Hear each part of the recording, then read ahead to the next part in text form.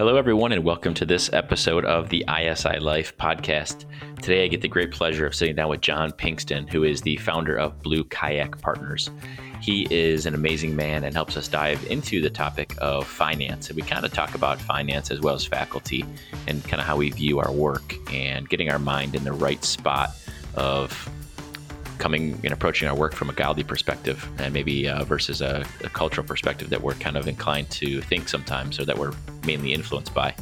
Jon is an amazing guy who played basketball at Birmingham Southern College and then went on to major in economics and then went out to got his MBA from school in UCLA and worked as management consultant before returning to Tennessee to launch his investment management firm, Blue Kayak Partners. He has been instrumental in helping us launch the Nashville wing of ISI, spoke at our first retreat, and really today's conversation is walking down the presentation that he gave to the guys there. It's very powerful. He's got a lot of experience in the business world and at home too. He's married to his wife of over 20 years, have 6 kids, and so he understands what it's like to have lots of pokers in the fire, and I really just appreciate the conversation, and I think you will too. So enjoy the episode. All right, Jon, I appreciate you being on the podcast today. I'm excited to connect with you, so thanks for making the time. Definitely. Yeah, I've been really moved by all the great things happening in Nashville, and I know you got a chance to speak at the recent retreat on finance, and I think as we're heading into 2021 and people are really thinking about finance and money, I'm really excited to capture this conversation because there were some great learnings. And but before we dive into all that, maybe give us a little bit of a background into who you are and kind of bring us up to the current state with family, work, and a little bit about the 5,000 foot view. Sure. I grew up in Nashville. I was a basketball enthusiast really all my life, and worked really hard at that, and was able to play college basketball, which was a really formative experience for me, and really grateful for that opportunity. I have worked in the investment world, went back to graduate school, did some management consulting, and then returned to the investment world again. That's a little bit about my background. And I got married 20 years ago. This year's our 20th anniversary. My wife is from Switzerland. Wow. We met through mutual friends. It's a great story of how we met, and a little bit too long for this short discussion. But and we now have 6 kids, 5 boys, 1 girl. The oldest is 18 and headed to college next year, and Wow. The youngest is 8. Wow, that's a full house. That is awesome. It's Very a lot cool. of fun. Yeah, and we got connected via Al Scherbaum, which is he's our national regional director, who's been amazing with helping us take ISI to the next level. And your boys play golf together. Is that right? That's right. Awesome. Very cool. Well, that is really exciting. I would love to hear the story about the how you and your wife got connected at maybe one of the future Nashville retreats. Maybe love to hear that story in person. But you have a lot to bring to the table. Success in in your marriage and with kids, and I mean really with management consult. I mean you could really talk on any of the F's, the 5 F's that we talk about at ISI. But we're going to hone in kind of today on finance, and I'm excited about that conversation. Like I mentioned, I just think it's what we do with our money is one of the big topics in the Bible, and we all want to be good stewards of it. So I'm excited to have this conversation. Just I guess where to start. Talking about the kind of the starting point of your conversation and your presentation at ISI was about understanding true prosperity. So, and talking about identity. So kind of just take us down that path of what that means and about our identity as it relates to prosperity. Right. So, you can find lots of great teaching on how to do this or how to do that, very practical oriented teaching and books on finance. And all of that's great. But when you really dig deep into it, you could be successful in maybe the practical application, but still be empty on the inside or or missing the mark. And so that's why in our presentation we started with the idea of what is true prosperity, and we connected it to identity. Identity informs your vocation and your financial stewardship. It's not the other way around. In other words, when you meet somebody for the first time, what do they usually say is, what do you do?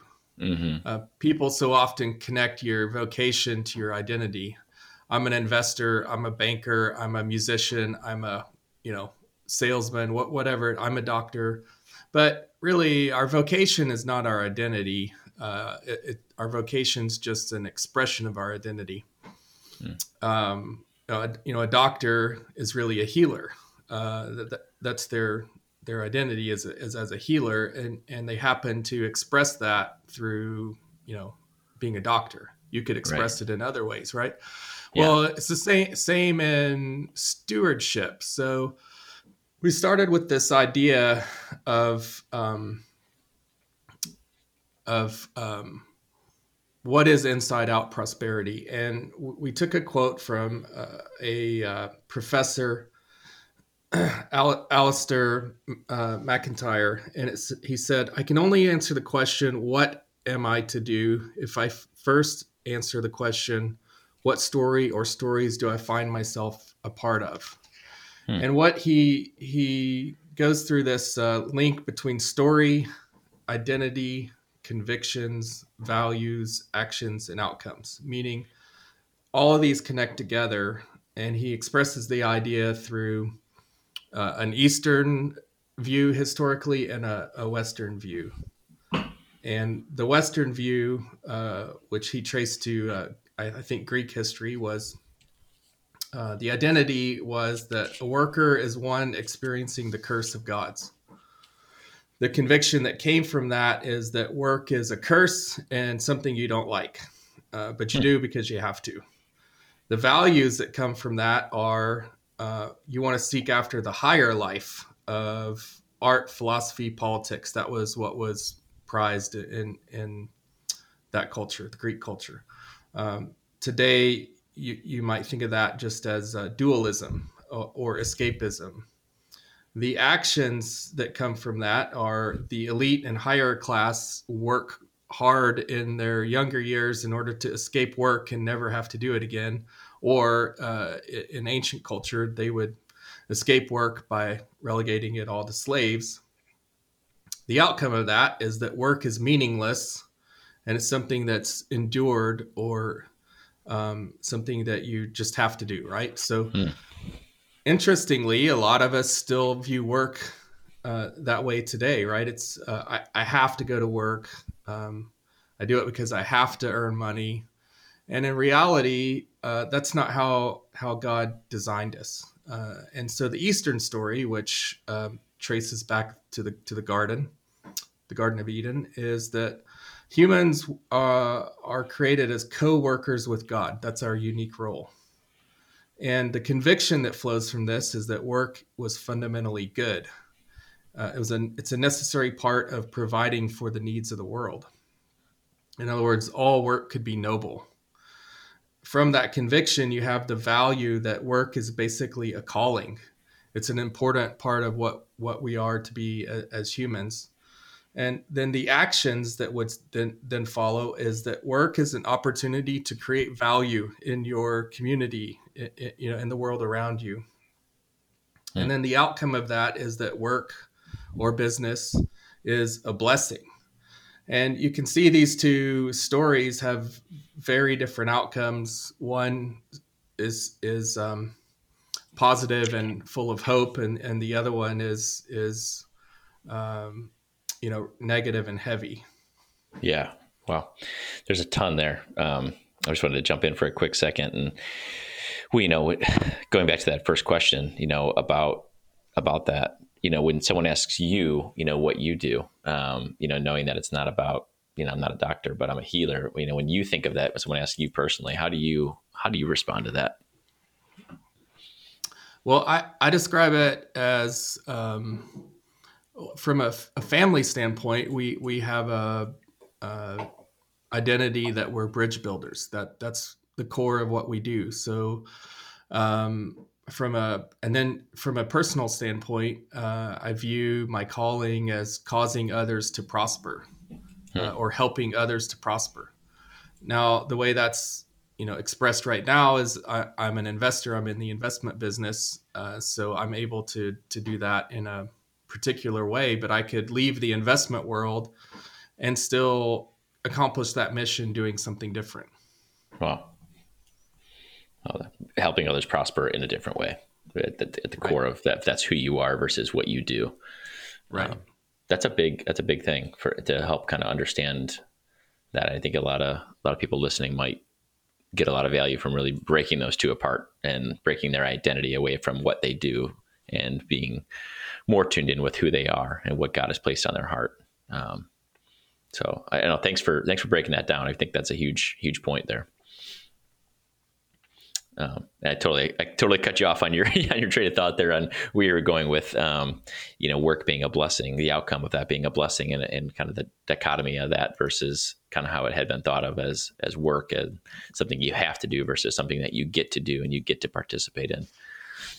Right. And I think, if your identity is connected to your work, then whether you succeed or fail in your work either builds your identity or tears it down. And that's not how we're designed to be, right? Failure is okay.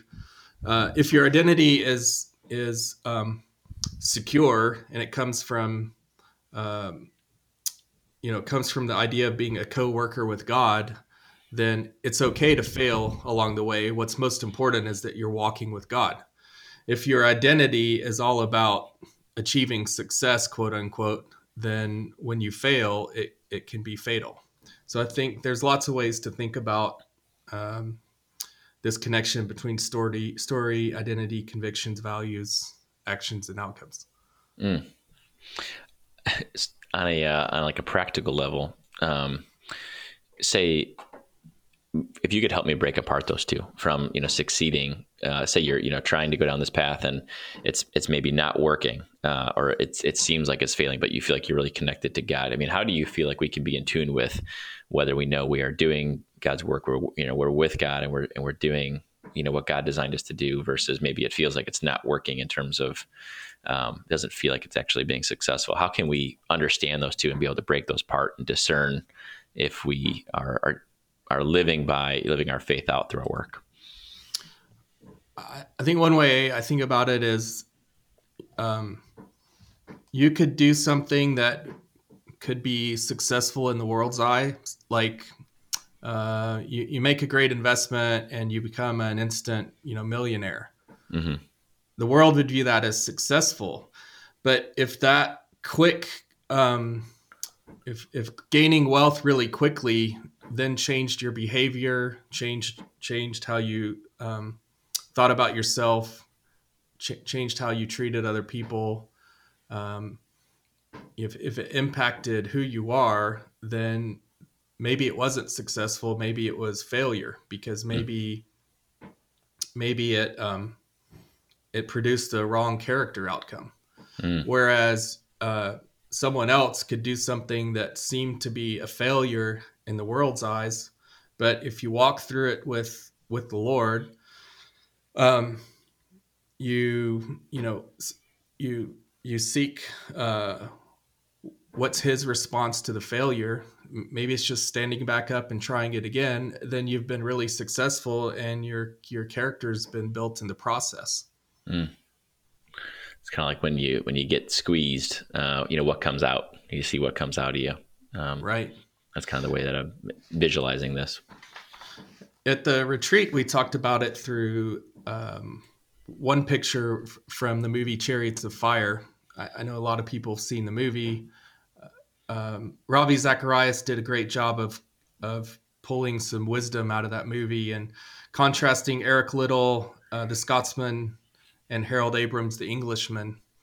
And you see early in the movie with Abrams, he was full of confidence, and somebody I think asked the question, how do you deal with losing? And Abrams goes, well, I don't know. I've never lost. And then you get to the end of the movie, and there's this classic scene between Eric Liddell and Harold Abrams. And Abrams is about ready to run his race in the Olympics. And he confides in Liddell and he says, I used to be afraid to lose, but now I'm afraid to win because I only have 10 seconds within which to prove my existence. And even then, I'm not sure I will. Mm. And it's the idea that you could accomplish that which you think is the ultimate, and then it lets you down. And I think that's a good way in the arts to view this question of identity and how essentially what you're living for or your story really matters. Right. Wow. Yeah, it's interesting. One of the guys who spoke, recently at one of the retreats, a very similar topic. One, was played in the NFL and got the big contract and was like, that's it. Like, what else is there? Like, this is what I've been rooting for my whole time. This is what my whole identity has been wrapped in. And that really was a jumpstart to his faith journey to explore more, to see, kind of how he could switch that identity from being wrapped up in that one thing versus something bigger. And you talked about seeing prosperity through 4 levels: logic, arts, culture, and scripture. So you talked a little bit about arts just a second ago. How would we explore, that idea of prosperity, that inside out prosperity through the others? So we described it through these 4 different lenses, if you will, just so people could see it from different vantage points. And for logic, we reference Francis Schaeffer, a theologian, philosopher, and co-founder of the L'Abri Institute in Switzerland. Some people may have read his book, How Should We Then Live? And in that book, he talks about he was analyzing the counterculture movement of the 1960s. And he identified 2 core values that the story, of the 60s was connected to. And those 2 values were personal peace and affluence. And essentially, many of the students of the 60s were rebelling against these 2 ideas of personal peace and affluence that the parents' generation held. And he defined personal peace as to be let alone, to not be troubled by the troubles of other people, whether across the world or across the city, to live one's life with minimal possibilities of being personally disturbed. And then affluence is, he simply stated it as an overwhelming and ever increasing prosperity, a life made up of things, and more things. And success was judged by an ever higher level of material abundance. And the youth, the counterculture movement of the 60s was really a rebellion against these 2 ideas, amongst some others. And what he pointed out is that it's a circular logic of you want to live in a bubble, you want to be as comfortable as possible, and prosperity is the number one goal. And to do that, you just need to go to school, get educated, work really hard so you can get more things, and pay for your kids to go to school, work really hard, get educated, and for them to have more things. And it was just this circular logic that was void of meaning. And I think he pointed out the fact that it was void of meaning is why the counterculture rebellion took place. So I think that really connects to, again, story, identity, conviction, values, actions, outcomes. Wow. There's a lot there. And it is very, very countercultural. So, and then getting into, I don't know if you want to touch on the culture of the scripture piece, but where do you think would be a good spot to go next? Well, in the culture piece, so in the arts, we looked at Chariots of Fire. Let's just touch on that real quick. And we saw Abrams living, sort of for personal success, but then you contrast it to Liddell, who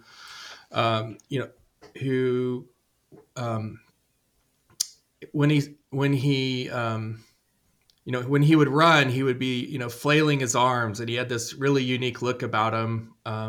but he always looked like he was just having a blast whenever he was running. And there's this famous scene where his sister was talking to him saying, "You're working too hard.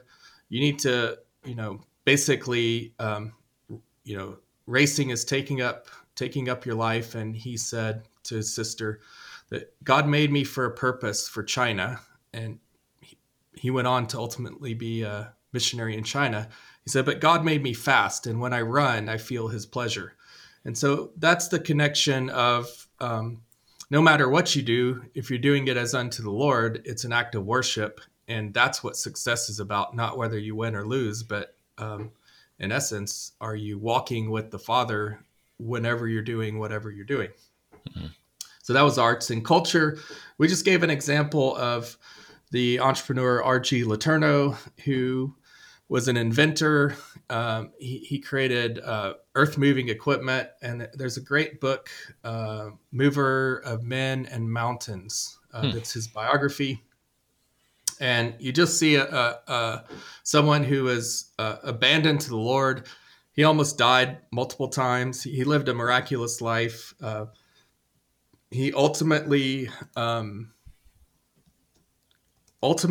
got to the point where he was living on 10% of the wealth he created and giving away 90%. And so there's lots of pictures in the biography of how he walked with God through all aspects of his business. There were many failures along the way, lots of success. And ultimately, he just wanted his work to be set apart as unto the Lord. And so that was the example in culture. And then tying it all.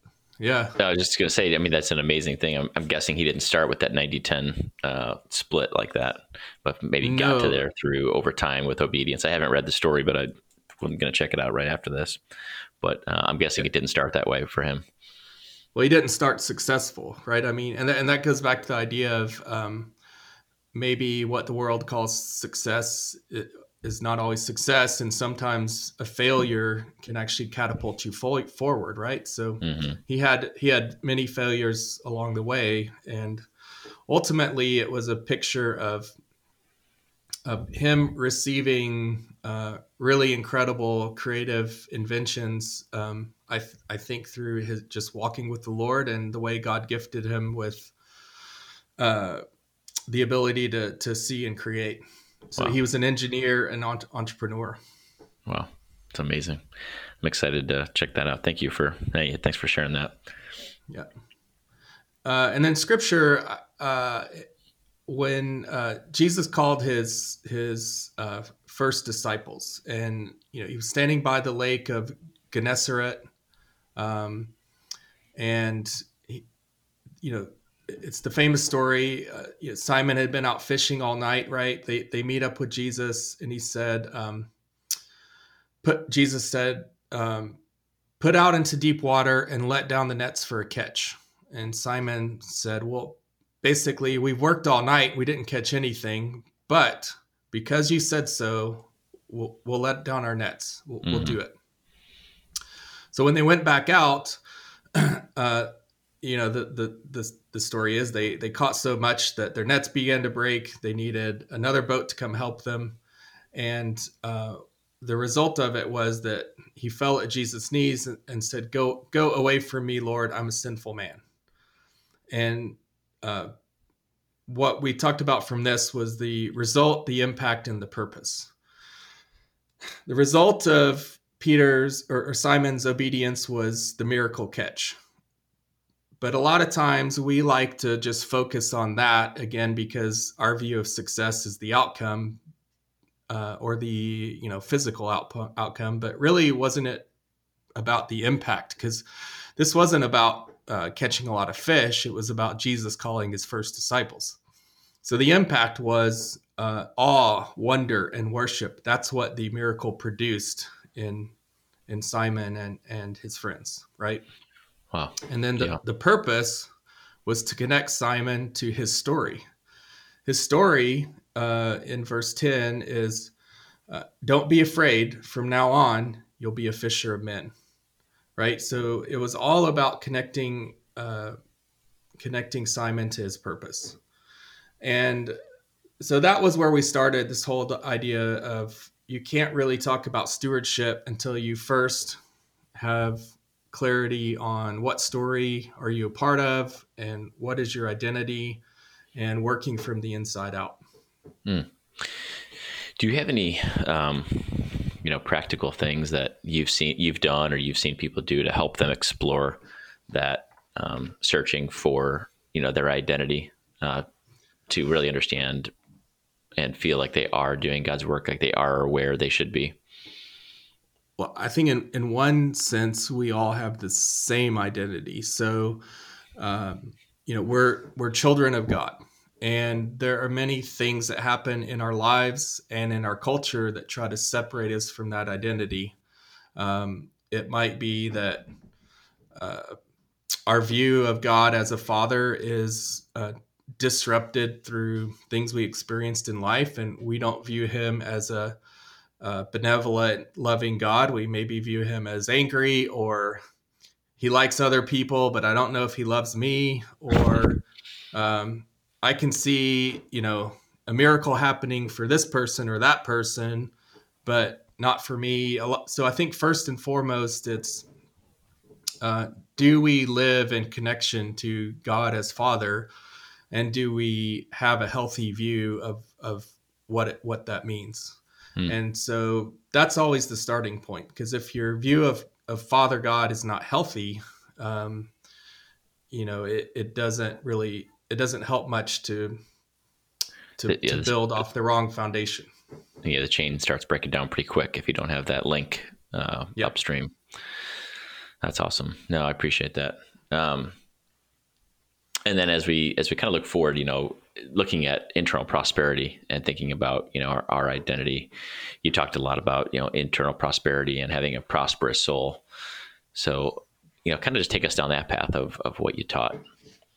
Okay. So first, let me reference the book that a lot of this comes from. It's an excellent, well-written book. It's called Money and the Prosperous Soul. The author is Stephen De Silva. And he really begins even in the book with his own history and things that that distorted his view of Father God, and how he got healed of that. So the very thing we just talked about. Mm-hmm. And the key scripture is 3 John 1:2. Beloved, I pray that in all respects you may prosper and be in good health, just as your soul prospers. So in the retreat, when we were talking about this, we started with the idea that, as you think, right? As you think in your heart, it impacts your mind and your actions. Mm-hmm. Do we actually believe that God is good? Do we actually believe that Christ's work is complete? Do we actually believe that nothing is impossible? Do we actually believe that each of us as an individual, that I am significant? That's a piece that, a lot of people struggle with, that third piece of significance. It's I can see God answering someone else's prayer, but maybe not for me. There's that, sometimes it's a lack of significance that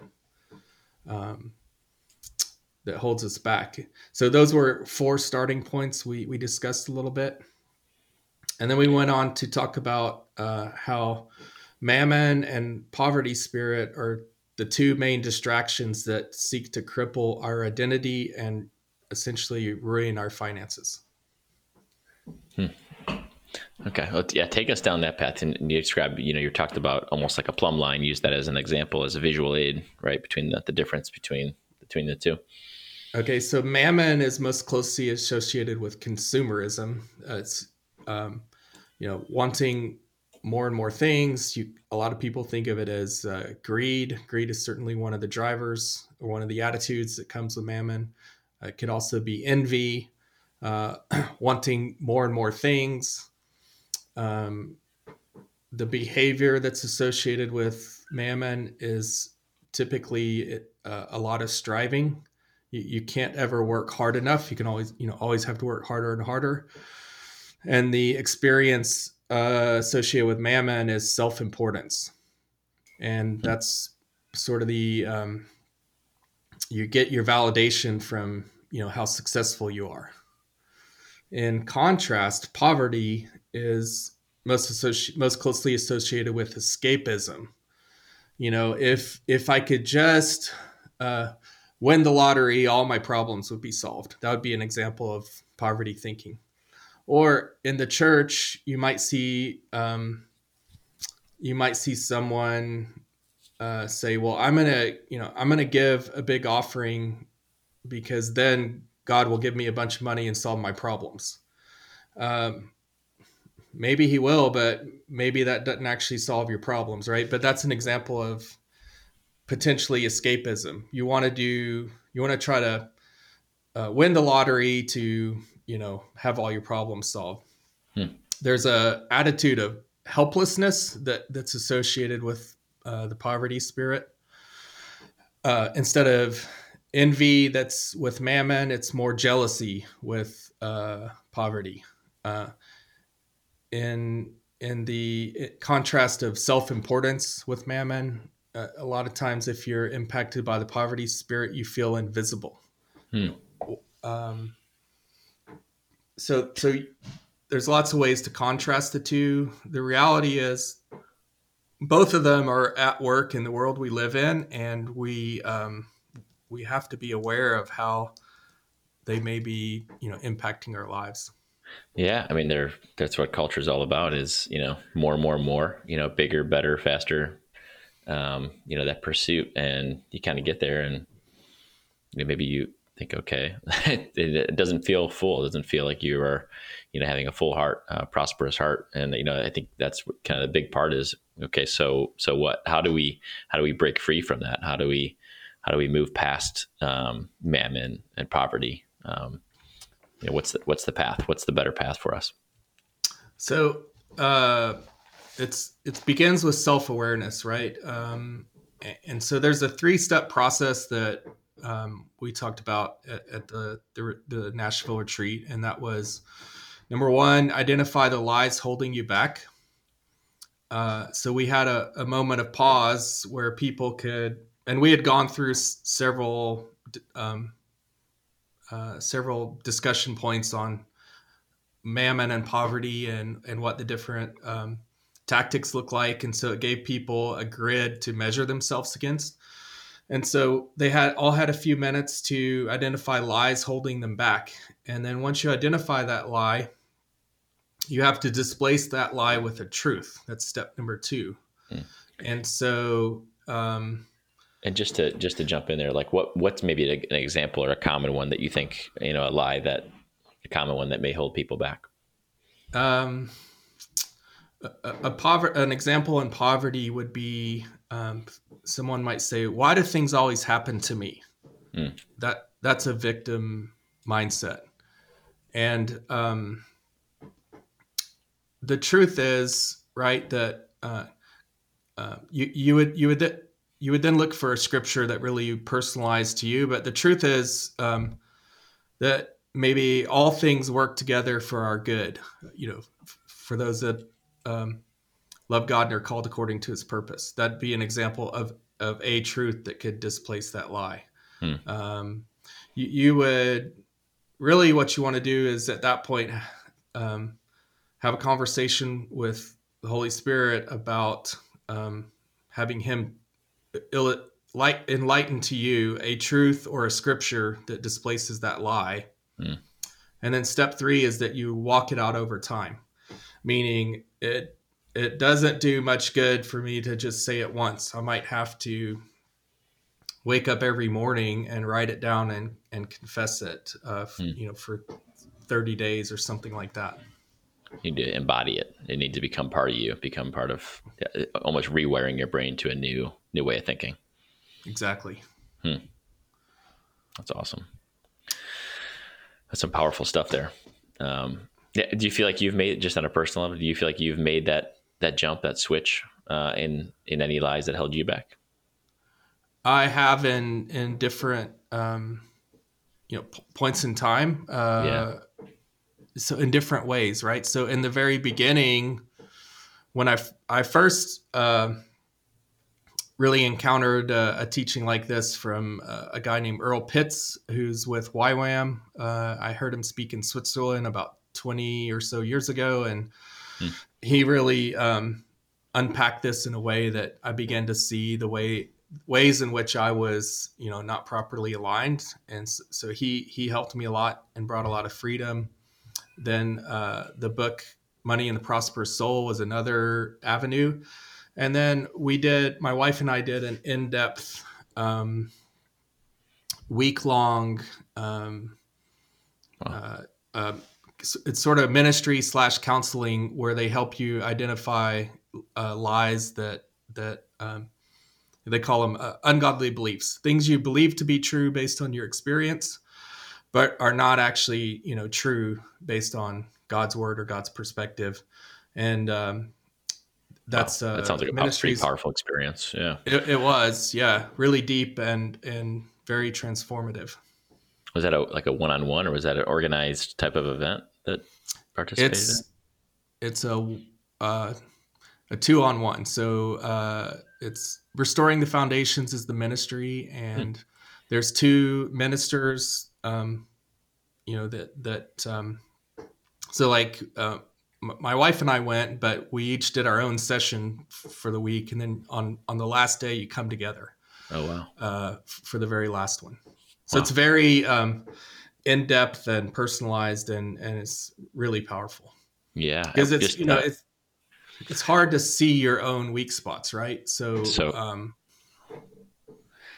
hard to see your own blind spots, and having other people that can help you, break them out or see them is super. That sounds like a very powerful experience. But at what point during your marriage? Sorry to keep pressing this. I think guys would really benefit from this kind of thought or this kind of process. But at what point during your marriage with 6 kids did you guys go down this road?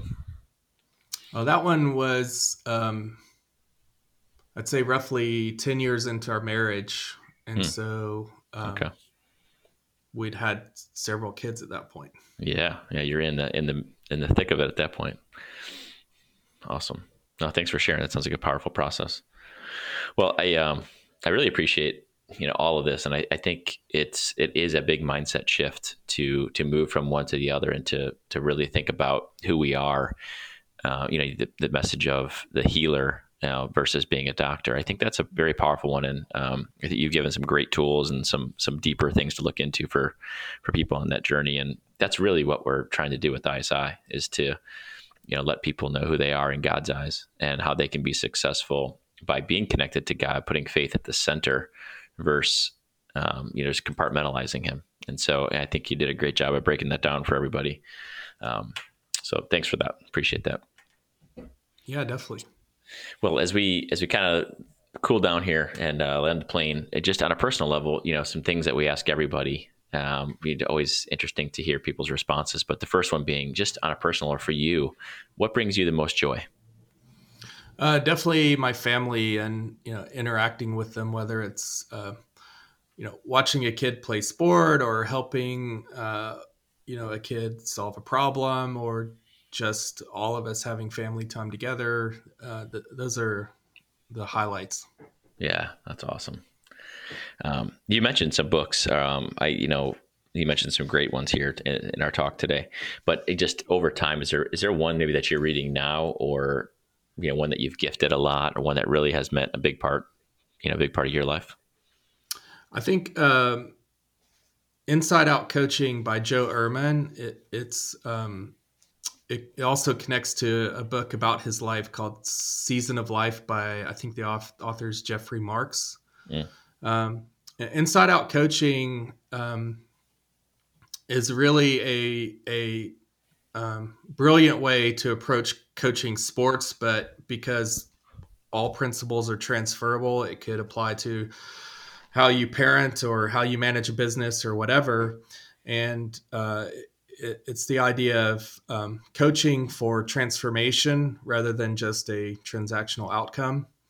And we could have a whole 30 minutes just discussing his idea behind the book. But it's an incredible book. I highly recommend that to anyone that's in any kind of leadership or running a business, coaching, leadership, parenting. It applies to all those things. Yeah, anywhere where you have influence, it sounds like it'd be super powerful. Yep. Cool. No, thanks for that. I'll definitely check that out. I'm going to be buried in books here. That's one of the great things about doing this podcast. But one of the things that come, I have this huge book list of things I feel like I need to tackle over time. So, but that's all good stuff. For life verse, is there one that right now that's really speaking to you, or one that's kind of been hanging with you for many years? I don't really have a life verse, but just contemplating it, I was thinking of Micah 6:8.